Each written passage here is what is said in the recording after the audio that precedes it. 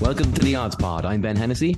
And I'm Dave Hendrick, and we're the team behind the Scout Comics title The Odds, a story about macroeconomics in the face of agricultural and societal collapse, nudged along by winged beasts and rampaging man-cows. Each week we invite a new guest on to share their favourite apocalypse stories with us, be it a great flood, the planet being crushed under too many SpaceX satellites, or smallpox. Anyway, we want to collaborate with Carnage, manage misadventure, and promote peril, so today's guest... To say he is in comics would be an understatement. He's an editor, he has guided many an A-list creator to deliver some of the best work of their careers. Some of the books he's worked on have included such library stalwarts as 100 Bullets, Why the Last Man Sculpt, DMZ, Joker and Batman. He currently works with a select few creators, producing hit after hit with the likes of Scott Snyder and the venerable Jock, writing the great art of Jock for Inside Editions as well, which is a fantastic book. Anyone who's listening should have it. If you haven't got it, go buy it. He is, of course, Mr. Will Dennis, and we are so happy to have him on the Odds Pod. Hey, Yay. Will, thanks for joining us. Wow, thank you. It's nice. I love that intro. I actually did something with my life. I appreciate it. All those teachers who told me I wouldn't amount to anything. Yeah, man. If you want, we can say it again. Yeah, suck on that, you know. Oh my God. Give us their names and numbers. We'll get on to them. Oh my God. And I had a math teacher in 8th grade that I still have like PTSD about, you know. Really? It was great. Thank you. It's nice to be here. Was your math teacher super strict or undermining? Yeah, she was just like, really like kind of discouraging and sort of stuff. Yeah. And I was like a super huge Ramones fan. Like they were like kind of the Ramones, like really like changed my whole life and outlook on everything. And I had so many Ramones t-shirts, which in like, you're talking the early 80s, it's not easy to find merch. Yeah. But, I used to wear, like, so I had one, I could wear one every day without repeating it. And she was at some point was like, you wear these same shirts all the time. Do you think you'll be in this band someday? And I was like, no, I'm not an idiot. Of course I won't be in this band. But I was like, if I can somehow find something to do with my life that's, you know, adjacent to the sort of dopey stuff they do, it's also cool. Like, yeah, so I don't know. Finally, it took a while, but I finally managed to. Absolutely. So achievement unlocked. Who was your guy in the Ramones then? Was it Joey? Who were you? Yeah. Like Joey was really the thing. Yeah, my brother and I won tickets to see them on the radio, which, nice. You know, people probably are like, what, the radio? So it was like 1981. So I was like, okay. And so my brother and I went with my brother or his best friend and my best friend, like the four of us went. Yeah. But I think the oldest, I wasn't like 12 or 13 and my brother was like, maybe 11, 12, you know, like we were definitely not old enough to go to like a concert on our own. But up until then, you know, we've been buying disco records and like whatever, you know, sort of yacht rock 70s kind of music and stuff. Yeah. Okay. And then we saw them. So it was like in 1981, saw them at this university town where I lived in. And like, we literally were like, came home and just like took all of our records, like binned them. And then just like started to just, you know, first buy all the Ramones albums, but then you try to buy all the other stuff. There was no way to know what anything was, or, you know, and so maybe the guy in the record shop will tell you. But we used to look and stuff, and they were on Sire Records. So then we would look for other records that were on Sire Records, you know, because that was like literally there was no information, there was no internet, they weren't in magazines. Like the only magazines were like. Yeah.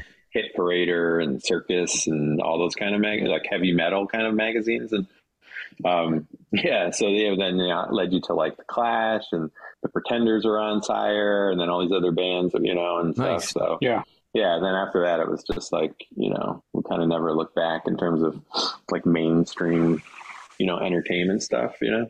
And that gets you into like all the horror movies. I mean, I'd already been reading comics for years at that point, but you know, then you just turn into that sort of Ramones, like prototype, like, you know, punk rocky skateboarding comics, you know, every bad movie you never should have seen it twice, you know, that kind of stuff.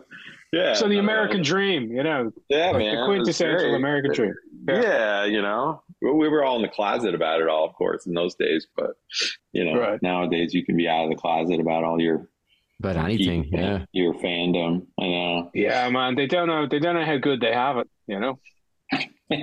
Yeah, it's a double-edged sword though, because at the same time, it was cool that no one else was into it, right? Or that we sort of had this secret stuff, or stuff that, I mean, it was literally stuff that could kind of like get you beat up, like at school. Like if you were reading, if I was reading a comic on the bus to school, like you would have got your ass beat, and it was just like. So there was a certain level of, it was a little like 1984 quality to like sharing all this underground stuff, but only to those who you trusted as well, it wouldn't be the whole group of mates, it might be one or two in there. Right. I remember the first day of high school going up to these two guys who I didn't know, and they looked kind of sketchy, but they had like vintage like green army jackets on, like those sort of like the secondhand, like, military surplus stuff. And I remember going up and talking to them, and sort of like they could be kind of rough, or they could just be total like geeks.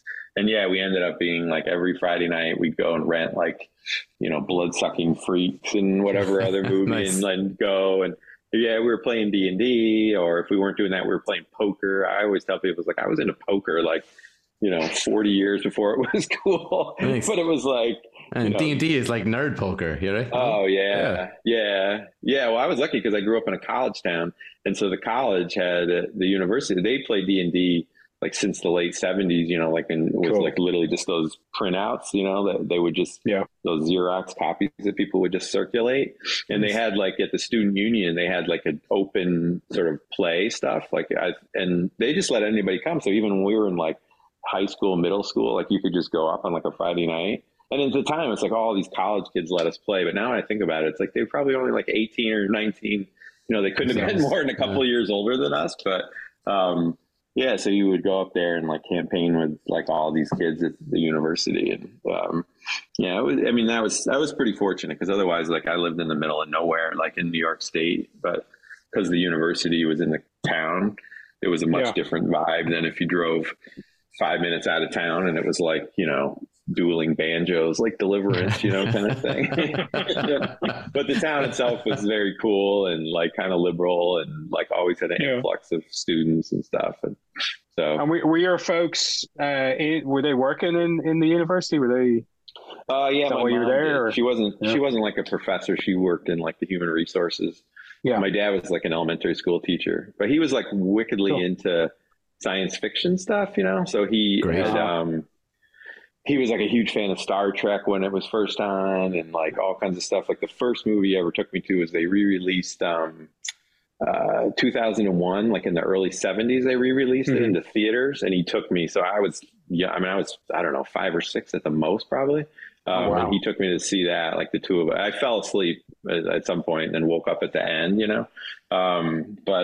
took us to Star Wars, like the opening weekend, Close Encounters, like all that stuff. Yeah, I even went we went to opening weekend of Star Wars, and I got it was like a movie book thing, like that they sold at the theater, which I've seen over the years on it's like a landscape, like a program for the. Yeah, it was like a program, like a making of thing and stuff. And yeah, it was really, I don't know, I'm sure you can pull out, whatever, but yeah, they were selling them in the lobby. Like we just, it was basically like, it felt like a program. Like if you went to a, like a football game or a baseball game, you buy the program kind of thing. Yeah, I don't know. My brother and I each had one. I don't know what happened to them. They're probably worth a fortune now. But yeah, probably would be. Yeah. He tells a funny story that the night that show, The Prisoner, which had been showing in America, like the night of the finale of the episode, my brother was born on the same night, and he had to go to the hospital to take him to the hospital. And he literally was like, but in those days, like they didn't re-show anything, and there was no, there was no video recording, there was no streaming, there was no nothing. So he literally like this more, ethical dilemma of like, can my wife hold on to like all your questions are answered about the prisoner, like sort of, like is he the number? Is he number 6? Is he number 1? Like what's gonna end? Yeah, so he like literally for years missed the finale famously of The Prisoner. And then years later, my brother bought him a box set. Like they brought it out on like VHS or DVD or something. And I remember for like his birthday one year, my brother bought him like the box set and was like, here, you can finally find out what happened to the prisoner. Oh, yeah. That's so cool. Yeah, so I was lucky. I mean, so it was a little bit, it wasn't like it was encouraged, but it wasn't discouraged, which I think is half the battle, Absolutely. So Like, awesome. it's great to find those kind of hidden gems, like, you know, when you find a shop that stocks this kind of thing. Like, I remember, like, I come from Wexford. We didn't have any comic book shops. We had like a regular newsagents. That you might have got like something in every other weekend if you knew what you were asking for. Right. And I remember going up to Dublin then, like, and being introduced The to Big Smoke. Third Place, and being introduced to Forbidden Planet. I didn't know these places existed here, but there was one amazing, really secret shop, not comic book related at all. It was a music shop, and it was just off Grafton Street. It's gone now, but they used to sell all kinds of CDs, cassettes, you name it, of every gig ever, really. It was one of those moments like where my mate was a big Pearl Jam fan, and he would throw out the question like, oh, you know, they have an album for every gig they ever do. They always release something in some form or fashion, and this particular shop had it. Oh wow! And like you would go in and you'd have to go through these glass counters, and like handwritten on paper would be what's in this cassette, what's on this CD, what's on this. It was amazing. You find a gold mine of material you never knew existed. You know. I remember well. That was a great little spot. I miss it. Yeah, it sounds pretty great. Yeah. So I guess that's what I mean. Like now, you know, like it is kind of fun to have those stories of like the hunt. You know, it was always like the sort of connecting all these dots. Like you were some Lovecraftian, you know, explorer that was delving into the mysteries of the universe, kind of thing. You know, nowadays it's like I can sit there on the can on my phone and look up, you know, like, oh, okay, great. I got the answer to that. That's my kid. I mean, my kids are in college, but like they, you know, we're always laughing. They're like the chief, like looker uppers. Like if you're having a conversation, like at dinner, and there's no more arguments anymore, right? Because of the internet. Like, you know, it's just like you'll say something and then my son will be like, oh, you know, fact checking you like in real time about, you know, stuff like, oh, actually that album came out in 1978, not 1979. I'm like, okay, thanks, Mr. You know, factoid, you know. But the argument changes to see like, I'm not bothered getting my phone now. Maybe you get your phone first instead. You can fact check this for me. Right. There's a lot of real time fact checking that goes on though, which is kind of funny. But it is nuts, isn't it? Yeah. I mean, it's crazy. It happened to me at dinner earlier. You know, my 15-year-old, you know, just picked me up on something. You know, he was like, "Actually, Dad, you're wrong." Right, exactly. There is a lot of actually, you know, but I guess I'd rather they were doing it at the kitchen table than on Reddit or something. So, you know, true.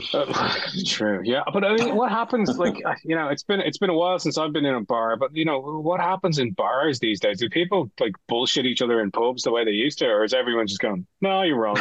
You know? Yeah, that's true. I know all the endless sports arguments and all the stuff like that. You know.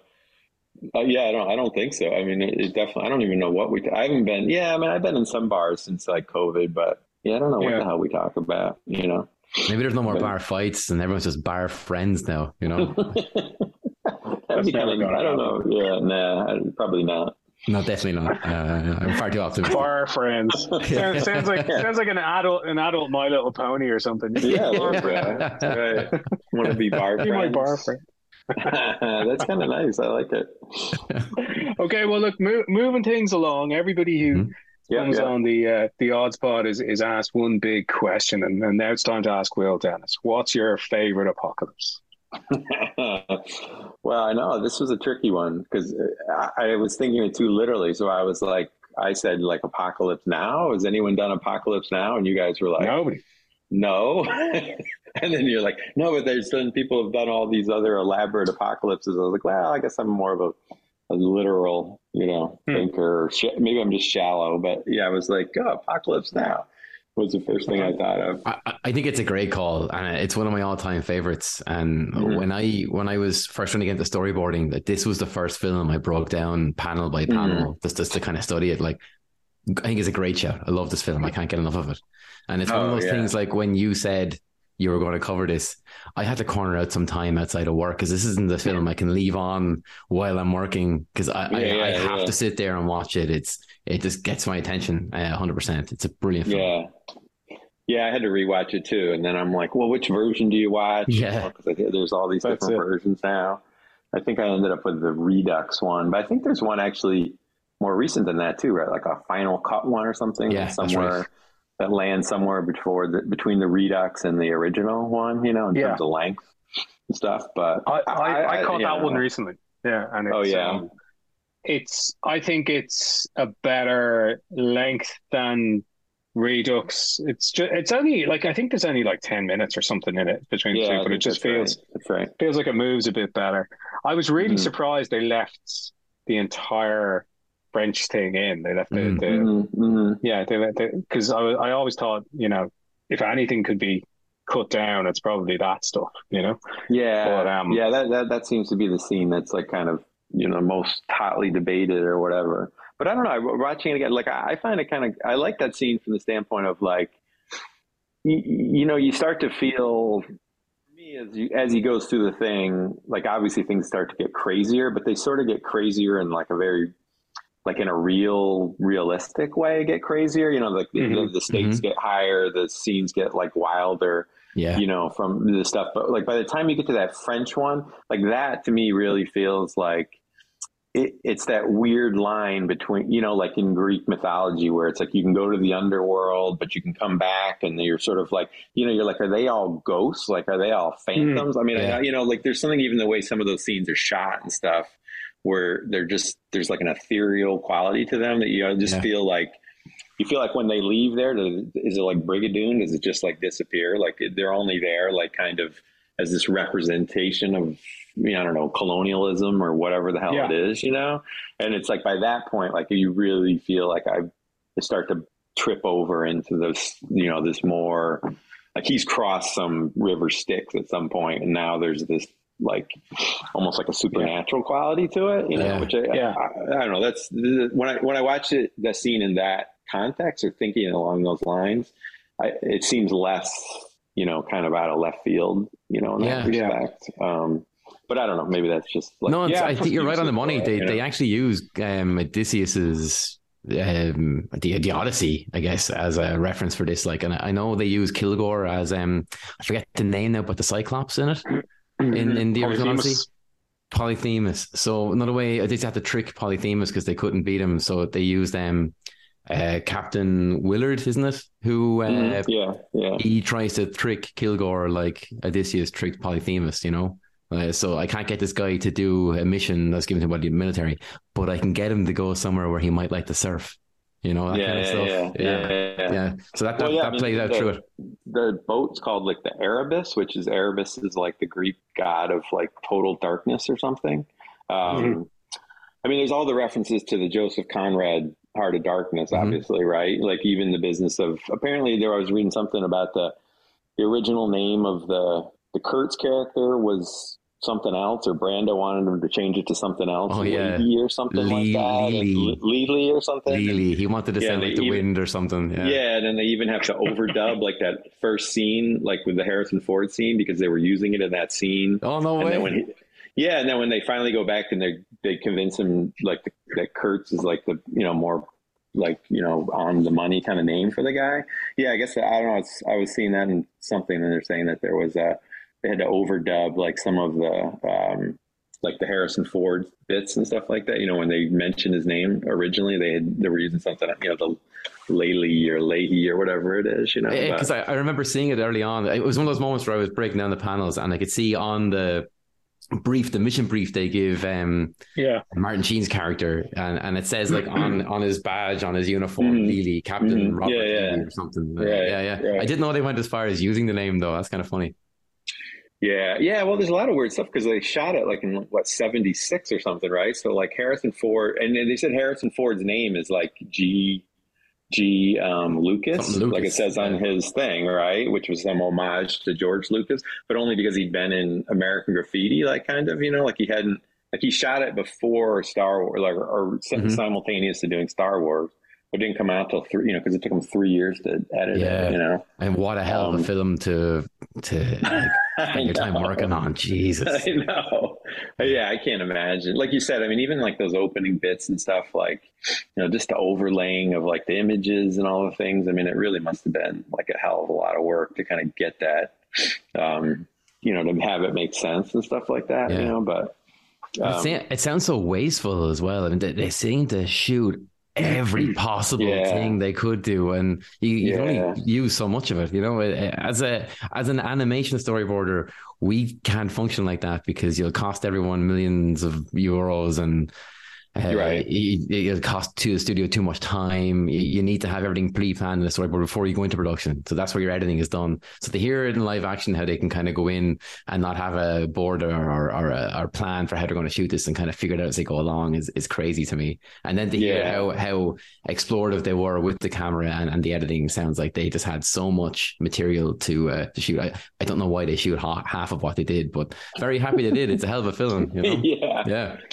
I mean, I'm sure it was just like the point. I mean, he had that kind of stroke in Hollywood at the time, and it was just a different world. I mean, it's even all those scenes at the beginning that Sheen just like kind of said like, turn on the camera and I'm going to do all this, like punch in the mirror and all this mind stuff. And and he was struggling with the drinking at the time, and then you have a heart attack, and because I think it's his brother that actually does most of the voiceover.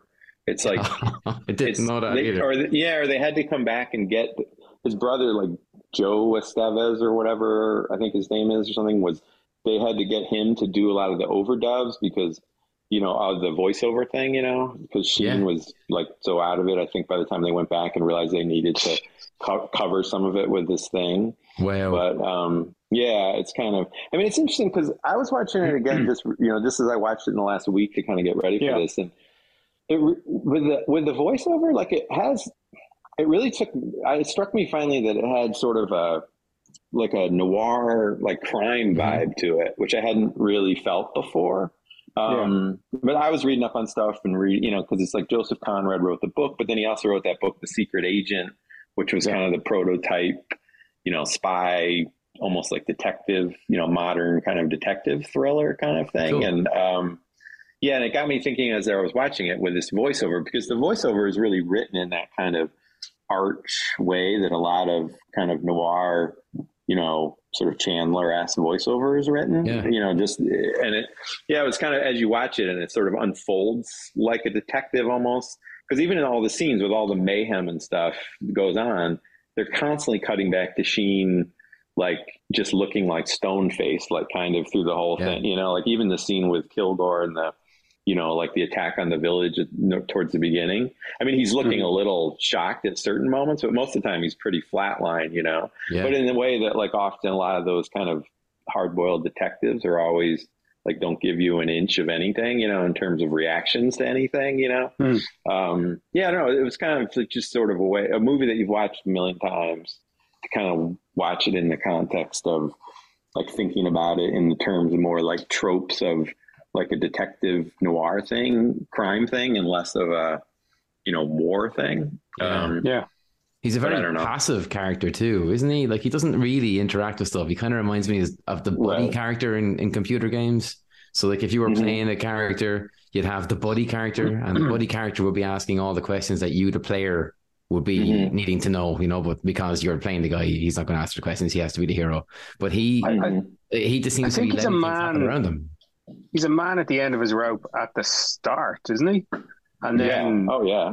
And then, but and he's only getting back to whatever constitutes reality for him by the time they're on the river, and then shit goes sideways there. And you like, I hadn't thought of that kind of detective thing, but that makes a hell of a lot of sense because he is hard bitten. He's been through it all. He's PTSD, the wazoo, and then he's back at it, and he doesn't want to do it. It's like will you take one more job, and he doesn't want to do it. And it's only when the young guy is killed that we get a reaction, and that's such a cop detective trope as well. Like when the partner goes down, or right. You're right. I mean, because even at the beginning, like when they show up to give him the assignment, he thinks they're there to like arrest him. He says something about like, I'll go with you quietly or something. And they're exactly. Yeah. And you're kind of like, oh, it's like as the stuff gets worse and worse, like he actually is getting his sort of sanity back in a lot of ways, which is, an interesting way to sort of do that, like kind of hero quest, sort of thing that like the more the shit sort of hits the fan, like the more he seems to kind of be regaining some part of himself until it gets to like a breaking point, and then it, you know, things really start to spiral after that. But you think they get pretty deep when you meet Kilgore and just what the hell is going on with these guys. But the further up the river they go up the river, don't they? Further up the river they go, like it just gets batshit crazy. Yeah, I mean, it's way worse, and you kind of realize, I want them to go back to Kilgore. Those guys are way nicer. Yeah.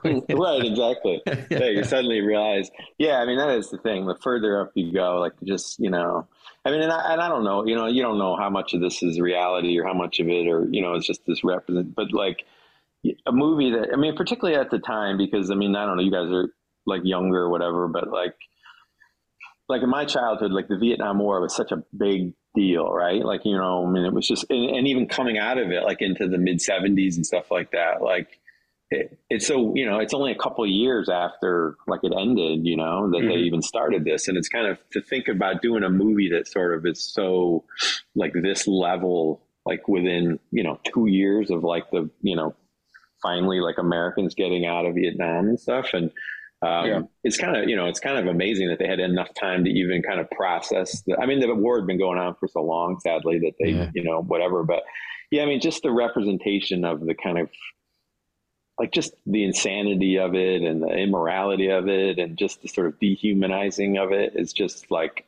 I don't know. I can't think of too many with all the war movies and, you know, even recent ones like 1917, other ones that are, you know, incredible movies, but I don't know, this one just like it's just so crazy that I mean, you sort of feel like this must be some representation of just how it must feel to be there. Like, what the hell? Like, what are we doing here? Like, why, you know, like what, you know, I mean, they said even in the bit where they have the cookout after they blow up the village and he says something about like, the more he tried to replicate like home, the further away we felt from it, you know, that it's just more, the sense of like, you can't recreate like this kind of quiet, you know, civilization on the other half of the world, like in the midst of all this insanity that, you know, we've created essentially, you know. I mean, it's definitely it's definitely pretty you know, still watching it, it's such a visceral, you know, film, like, you know, like your reactions to it feels so much more visceral to me than sort of intellectual, like while you're watching it, you know.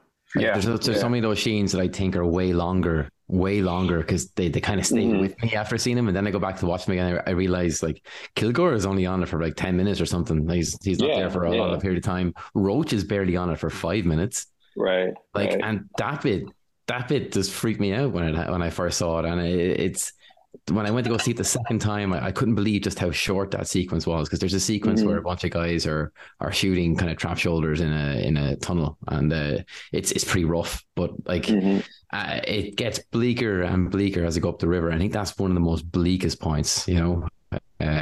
He's just asking guys like, who's in control here? And right. He goes, do you know who's in control? It's rough. Who's your CO? Right. But there is that thing where it, you know, it kind of, the river is obviously a massive metaphor for, you know, where your descent, your whatever, where you're going. But it does seem like every step of the way there's a sacrifice by you know, Martin Sheen's character, that he's nearly given himself back to the war.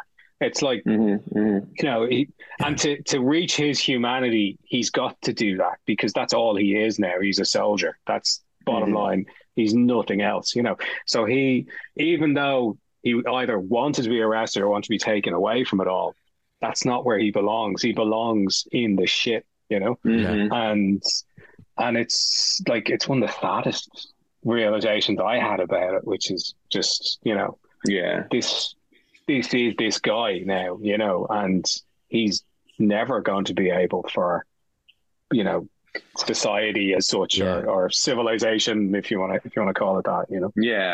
I mean, and obviously I guess that's sort of so many, but you know, Full Metal Jacket sort of has that same vibe at the end with like Joker is just like, you know, whatever that funny, charming, you know, smart writer dude that was at the beginning. Like he's just, he's gone, or if he's not gone, he's overlaid with this other like war machine that sort of, I mean, and I guess that's what it takes to do it. But, it is kind of amazing that people, are able to kind of capture that, or at least some version of that, and of course, sadly, we never seem to learn our lessons from these things, but no, but that's kind of the point of the film too, isn't it? Because like Willard just goes on to do it more or again. It's not like he really picks out something or learns a lesson from this. I think he says at the start, when you're there, you dream about being here, and when I'm here, all I want is that next mission, and for his sins, he gets his next mission, he says. But then he just seems to go about that mission, and in a way, he's doing what Kurtz is being called out for doing, but he's doing it for the other guys, right? This guy is essentially Kurtz, but maybe he's a few months behind him in terms of his progression of how insane he can really go. Yeah, it's dark because he doesn't come out of this a hero. He doesn't come out like having learned something that's going to make him go back into society in some good way. Does he keep going? It's yeah. Yeah, no, that's a good question. Yeah, I mean, I like the fact that it is a good thing with like the longer form narrative part of it, that it's like, unless adept hands, like the end, they get there and there'd be the scene and then you kind of wrap it up. I mean, I like the fact that when they get to the, Kurtz's thing towards the end, they, that like those scenes kind of, it gets kind of languid almost at that point, like they're there and they're talking and he's kind of like reflecting on the whole thing. And because you definitely have a moment where you don't know, is he going to go through with it? Like, is he going to follow, and then you sort of feel like he's even thinking like, why would I, like, what is the point? Like, why, why would I like execute this guy, sort of like, he's any crazier than anybody else in this place is, But then it's kind of like, again, it's like, well, this is sort of what he's been programmed to do. And it's like what he's good at doing. And, but then what happens next to him, I mean, I don't know. I'd be curious. I mean, I'm glad we don't get to find out probably from a standpoint of, Apocalypse 2 or whatever. Yeah. I don't think he'd sign on to watch it anyway after hearing how he got on with the first one. Or anyone would. Right. Yeah. I mean, they have that, the famous like documentary that Heart of Darkness, right? That's like a documentary about the making of it. I mean, it's just bananas, I mean, it's so perfectly 70s though, like I do feel like if I had a time machine, even having lived through the 70s, but being a kid, which was great, but I would love to go back to the 70s. Like there's just certain eras that like shit was happening, like so much weird stuff was happening and there were so many cool things happening with music and movies and, whatever. Like there are those certain like moments in time when things are just kind of coalescing, And as much of a classic as Apocalypse Now is, just on your point there, is that it feels incredibly experimental as well for a big studio movie. It still feels like there's a bit of punk rock about it, And even that scene on the beach where Coppola's in it and he's filming, he's like one of the and he's like, just keep going, right. It's like that kind of stuff. I love that. There is, that moment, like Sheen looks at him with a look of just like, what the hell, like the look on his face in that bit is perfect, where he's just like, of all the shit that's happening, like the craziest thing in his mind is that these guys are there saying like, just go through, just act like you're a soldier, like, pretend you're a soldier. He's literally saying stuff like, the equivalent of like, pretend you're a soldier. And he's looking at him like, are you fucking kidding me with this? I have to wonder, did they tell him he was going to do that? And that was an actual reaction from Martin Sheen? I don't know. I wonder. That's a good question. That's a great question. Who knows? But like you said, it was very experimental. It was very, all these guys doing stuff because, Lucas and him and Spielberg, and they're all like kicking stuff back and forth. And, I mean, I like that aspect of it. I mean, it's sort of, even like in my own career in comics, it's always felt like, I decided at a certain point, like you really wanted to be this kind of, I don't know what the word is. Impresario sounds really ridiculously self-inflating, but it's like the idea of like getting all these people together and just like letting them sort of do what they do and then sort of see what happens, or creating an environment where they can do stuff.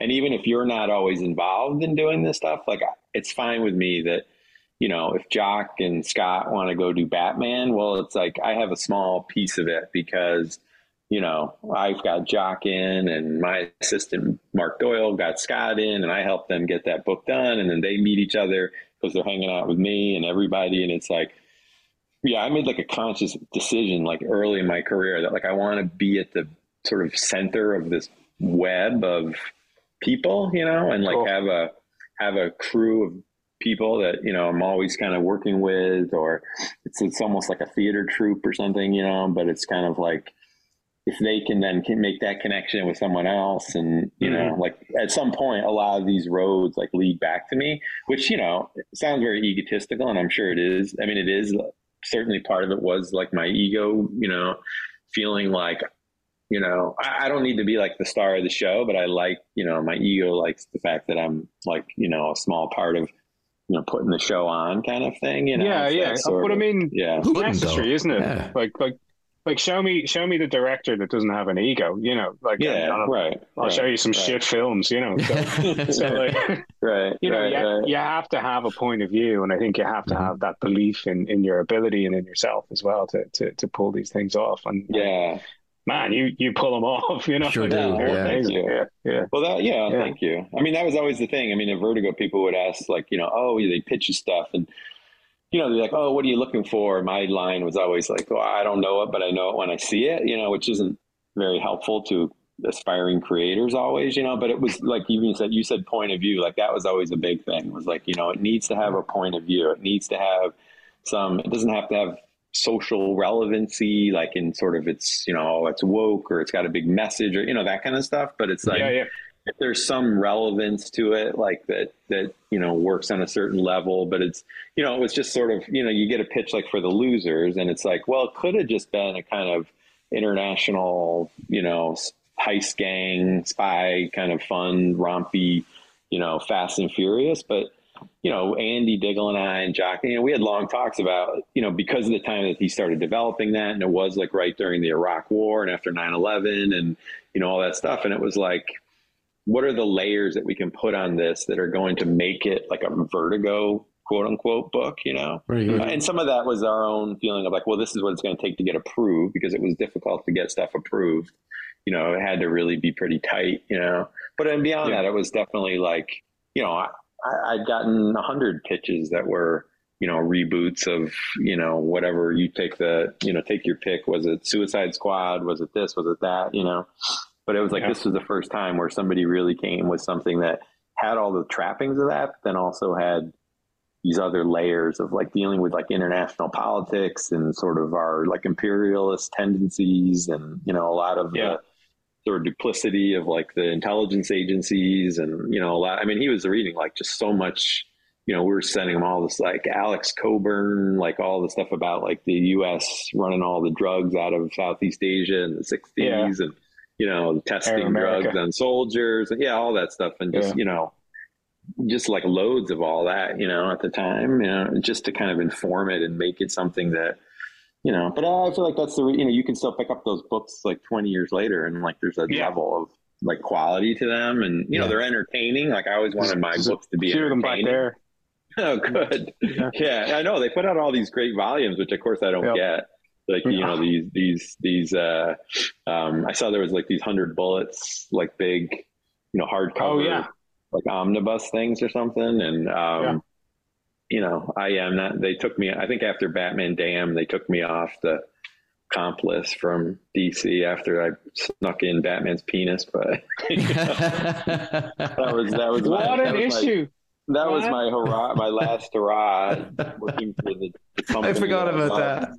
The back cock. You're the only one who did. I know. Yeah, that was crazy. I mean, that was insane. But that was the point where you realized that, like, you just. I mean, I was doing that freelance because I'd already left in 20. You know, but it was just like, it was like gone. Then was it? No, I mean Doyle had taken it over. Right. You know, they were in California, but like Shelley had moved it out there, Shelley Bond, and then they disposed of her, like, you know, they disposed of everybody else at some point. Yeah. And then Doyle took it over. Yeah, because I don't know, all that Black Label stuff, like, I had worked that all up as a pitch to DC, like right after Diane and Jeff and all them took over, because we had done that Joker hardcover. And for years it said, like, guys should be doing like a whole bunch of these. And we called it like the Jokerverse is like what we called it, sort of like myself internally. And at some point I did a whole huge deck of all of the stuff, like right after those guys took over, saying like this would be the blueprint for what you would do, to get all these people in. And Shelley was the one who came up with the Black Label, was like her idea for the name. Cool. But nice. I was calling it like the Jokerverse. But I did this huge dog and pony like deck with all of the titles that we had and all of the, potential ideas for stuff. And you get, Garth Ennis hates superheroes, he says, but he also says he has a Superman story he wants to tell. So it's like, okay, great. That's the one for Superman, that kind of stuff. It was a whole huge thing. And it was just like the worst day. Like I gave this huge pitch and it was just like crickets chirping. Like, they were just looking at me like, well, the people in New York were really excited about it, the Dio and them, because they could see the dollar signs. Because, Joker had been out then 4 or 5 years at least, and it was still in hardcover, because that came out in 2008, and it was still in hardcover like 5 or 6 years later. I mean, they were just printing money on that book, so we were just like, why aren't there a whole line of these books? Obviously there's an appetite for it, but it just, I don't know. Well, we have plans for these characters and we're not sure, but finally they got around to it. But then I almost torpedoed the whole thing, maybe Freudian slip of like putting me in charge of it, but when they slip Batman's penis into it, like that was almost the end of Black Label. Like it was like stillborn, with like the first title and thing. I said, maybe don't put me in charge of it. I've got an axe to grind with this whole place, Yeah. I don't think I've ever seen so many articles on comic sites about, the French are cool with it, and, right, and exactly. There's cocks all over French comics,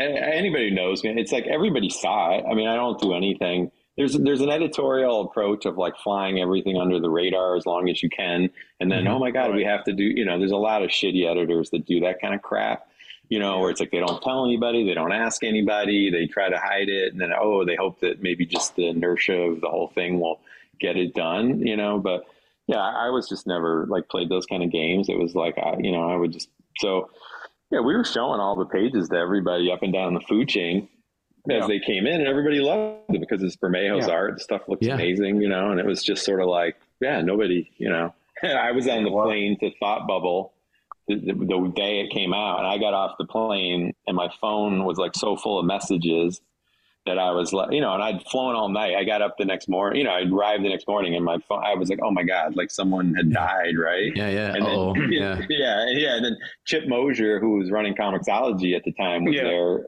and he did the same thing.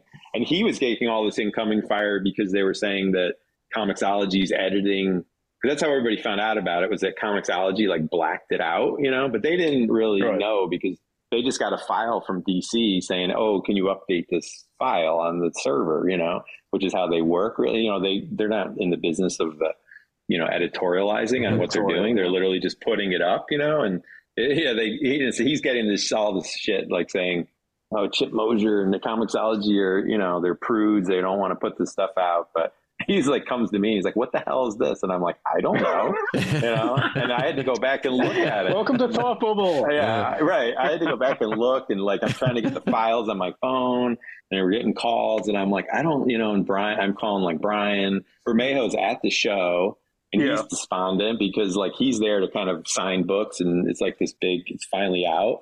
And instead he spent the whole weekend like, oh, could you draw me a penis like on that page? And it's like, he was ready to just like, get on the next plane home.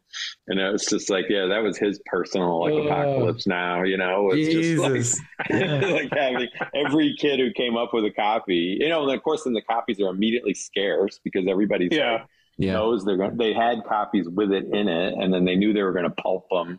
They literally are sending out stuff to people like, oh, could you return the copies you have? Like, yeah, right, we're going to return the copies we have, or destroy them. Like it was just like they used to always do that. We used to just laugh, like when they would destroy them. No, they'd send out a thing asking people, like retailers, like, oh, you know, if you can't return them, could you please destroy whatever copies you have and we'll, you know, reimburse you. Yeah.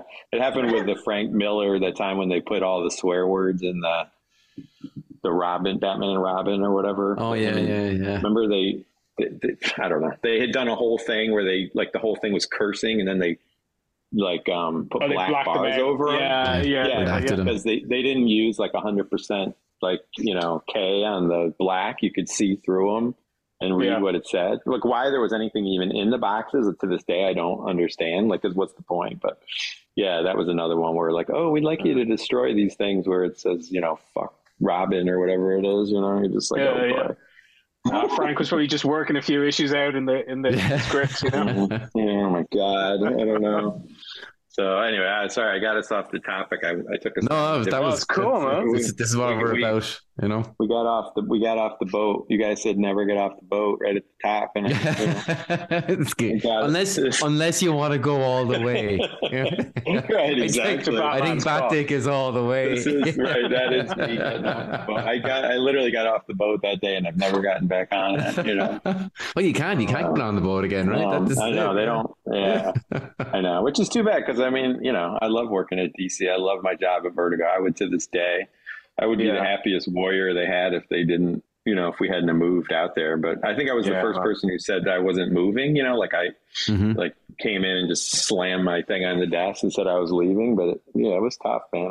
You know, it's like quitting a job like that. You just sort of like, but you could see where it was going, you know. I mean, I could see, like I saw what happened with Karen, and I could just see the whole thing. And, you know, they didn't, you know, people seem now, they're like, oh, you know, you were like Nostradamus. You're so, you know, prescient or, you know, about this thing. And I was like, really? You couldn't tell that, you know, once everybody got out there and changed hands 4 times and, you know, you're some middle-aged like dude with like a huge salary and, you know, they're just going to cut you loose. Like, you know, but anyway.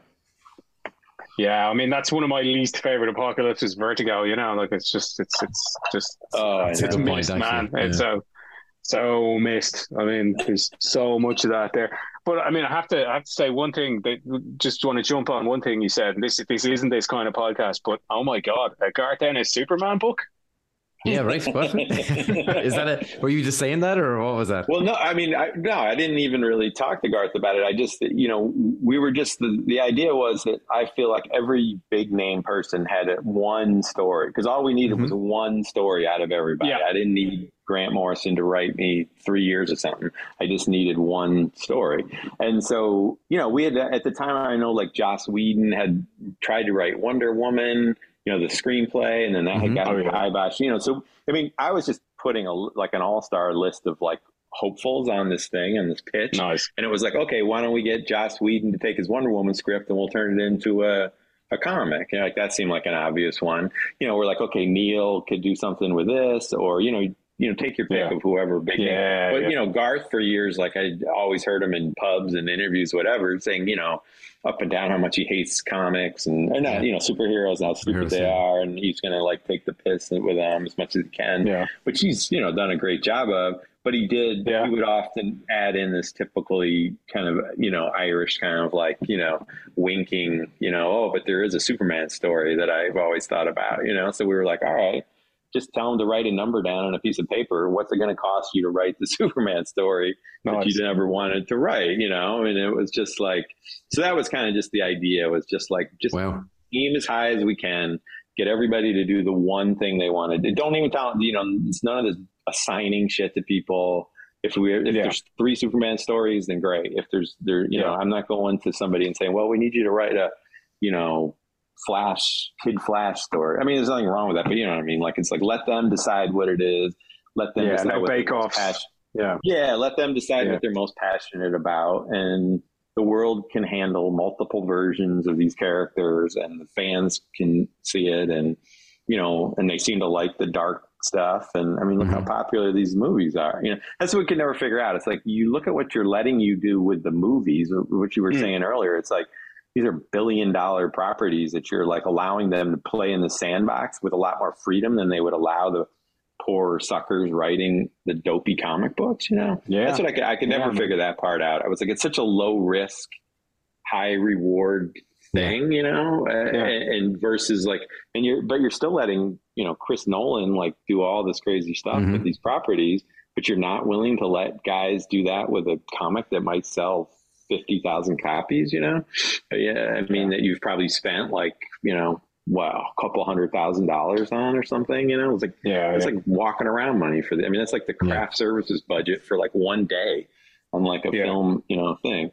Yeah. I don't know. That was the thing that could just never made sense to me. Not for Vertigo. I mean, Vertigo, Karen had a vision and we executed the visions, and, you know, it was great. You know, we were very insulated. I mean, we were like the special forces unit, right? I mean, we were on a separate floor from everybody else. We were in this little corner of the offices.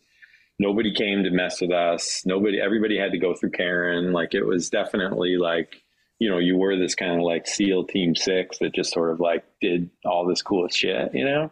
But I could never figure out why nobody would just let the dudes in the DCU just like take the manacles off these guys and let them go like, for it. Yeah. Like do something fun. Like it's supposed to be fun. Like it's supposed to be kind of cool and crazy. And, you know, but I don't know. It's just, there's a lot of fear. It was a lot, you know, I mean, still to this day, fear really is like the mind killer, you know, like it's stop that fear getting fired just stops everyone from doing anything. You know, everyone's looking for, you know, okay, from an overhead, you know, it's disappointing at that level, you know? Yeah. It's all about the market. Like it's just, you know, bad reports in the market, you know? Yeah, but it's like but you see that the market has an appetite for things that are potentially, you know, I mean, the Dark Knight makes $1 trillion. So clearly there's a market for darker, more substantive versions of these characters, you know, it's sort of thing. I don't know. Yeah. I mean, you're right. I mean, it starts to be, the system just starts to grind, and you don't know, or is the system acquiring people within the system who will fit the system, or is the system grinding them down to like the point where their work within the system better, you know, like, and that's kind of was the philosophy there for years, I think, was like, you just had a lot of people who were kind of protecting their little fiefdoms, and they were scared for their jobs, and they didn't really want to stick their neck out because they were super fans and this was a dream job. Yeah. So why would they?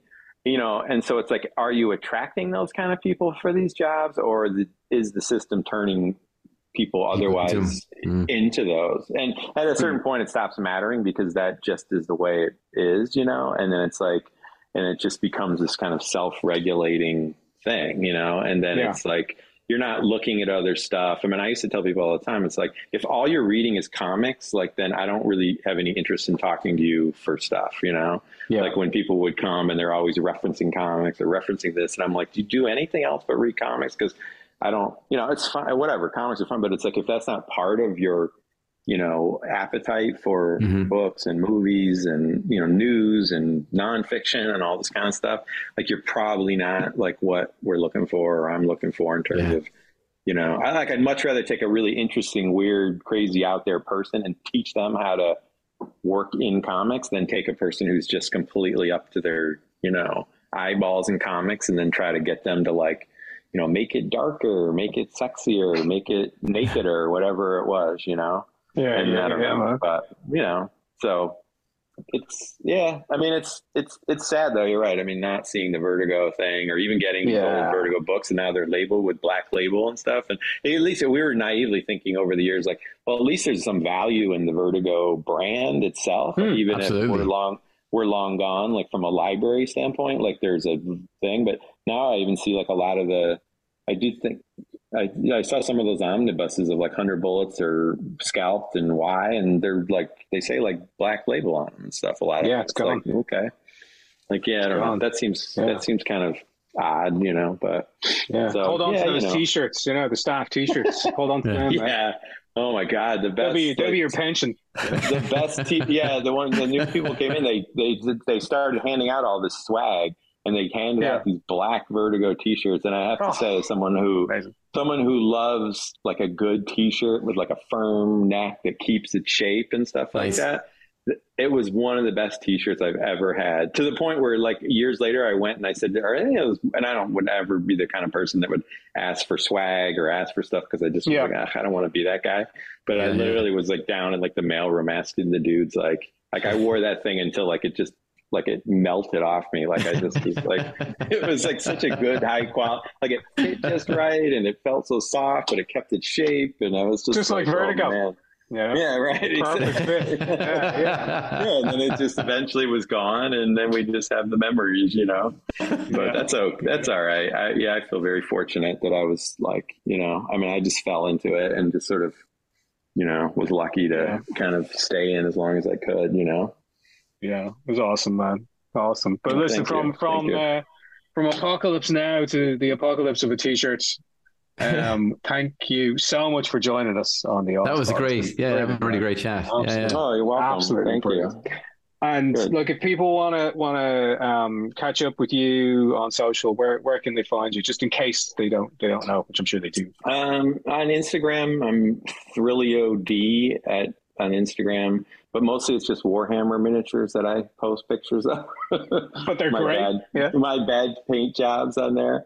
And then, but I do, I'll like cycle a lot of the stuff because I've been lucky to work with Comixology Originals on a lot of stuff, mostly in image stuff. So yeah, sometimes on there. And then I have a website, but there's nothing, it's like not, it just sort of shows what I'm working on and like that kind of thing and stuff. It's like, it's ironically bespokecomics.com is like the URL, but you got to take that with a grain of salt, a little bit.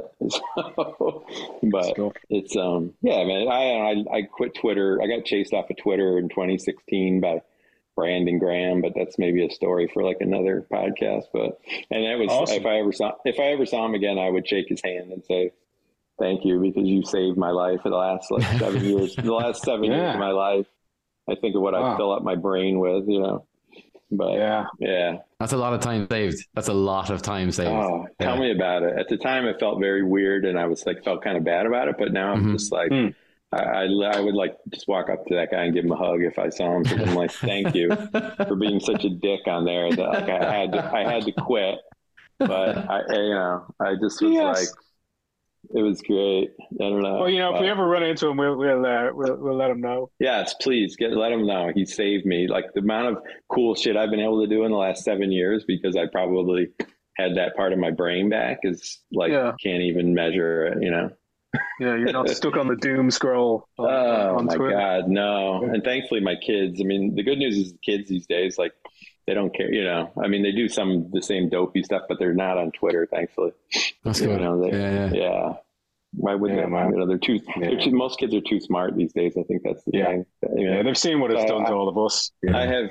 I'll learn eventually. I keep saying to myself, but jury's pretty much out on that one. I get a bit long in the tooth now. I'm still there. It's just, but it's just this arbitrage of like, if I'm not there, what is going to happen to my career or my thing? But it's like, I just don't think it. I'm not convinced that it's a trigger for people to necessarily. Go buy your book or go hire you or anything like that to offset all of the toxicity. You know what I mean? I think there's other things that people could be doing, other places to get out your message, without having to deal with so much of that toxic shit that goes on there. But, I mean, everybody's got their own measure, Yeah. Absolutely. So, well, good luck. Cool. Hopefully we can all find a Brandon Graham out there. That's it, and a new Vertigo black T-shirt. Oh yes, I know. If I ever see the hunt for the Grail, right? Cuts for me. Yeah, cut to me on eBay as soon as I get off this call. I'm looking for. We'll be bidding against you. Looking forward. Exactly. Like, who are these guys running up the score on this black Vertigo T-shirt? Yeah. Oh no! And why is the speller called Baron Kurger? What's going on there? Right, exactly. Oh my God! Now I feel a little blue. I've got the typical like Black Irish kind of melancholy. Now I'm gonna like feel sorry for myself thinking about. Well, there's probably only one thing left to do then, Will. I think it starts with a bottle. Yeah, I was gonna say, right. It ends with a bottle too. Yeah, right. Exactly. Every good story starts with a bottle and ends with a bottle. So, Anyway, well, thanks for having me on. I appreciate it. It's a lot of fun just to talk. No worries. It was a blast. Wander around. Yeah. Maybe we'll get you back on again to do that last that other story in depth. Yeah, exactly. It was a good one. We'll get you back, man. Thanks so much. Anytime, man. Yeah, I'm sorry it took a little while to get on, but I appreciate you guys being patient with me. That's cool. No worries at all. It was well worth it.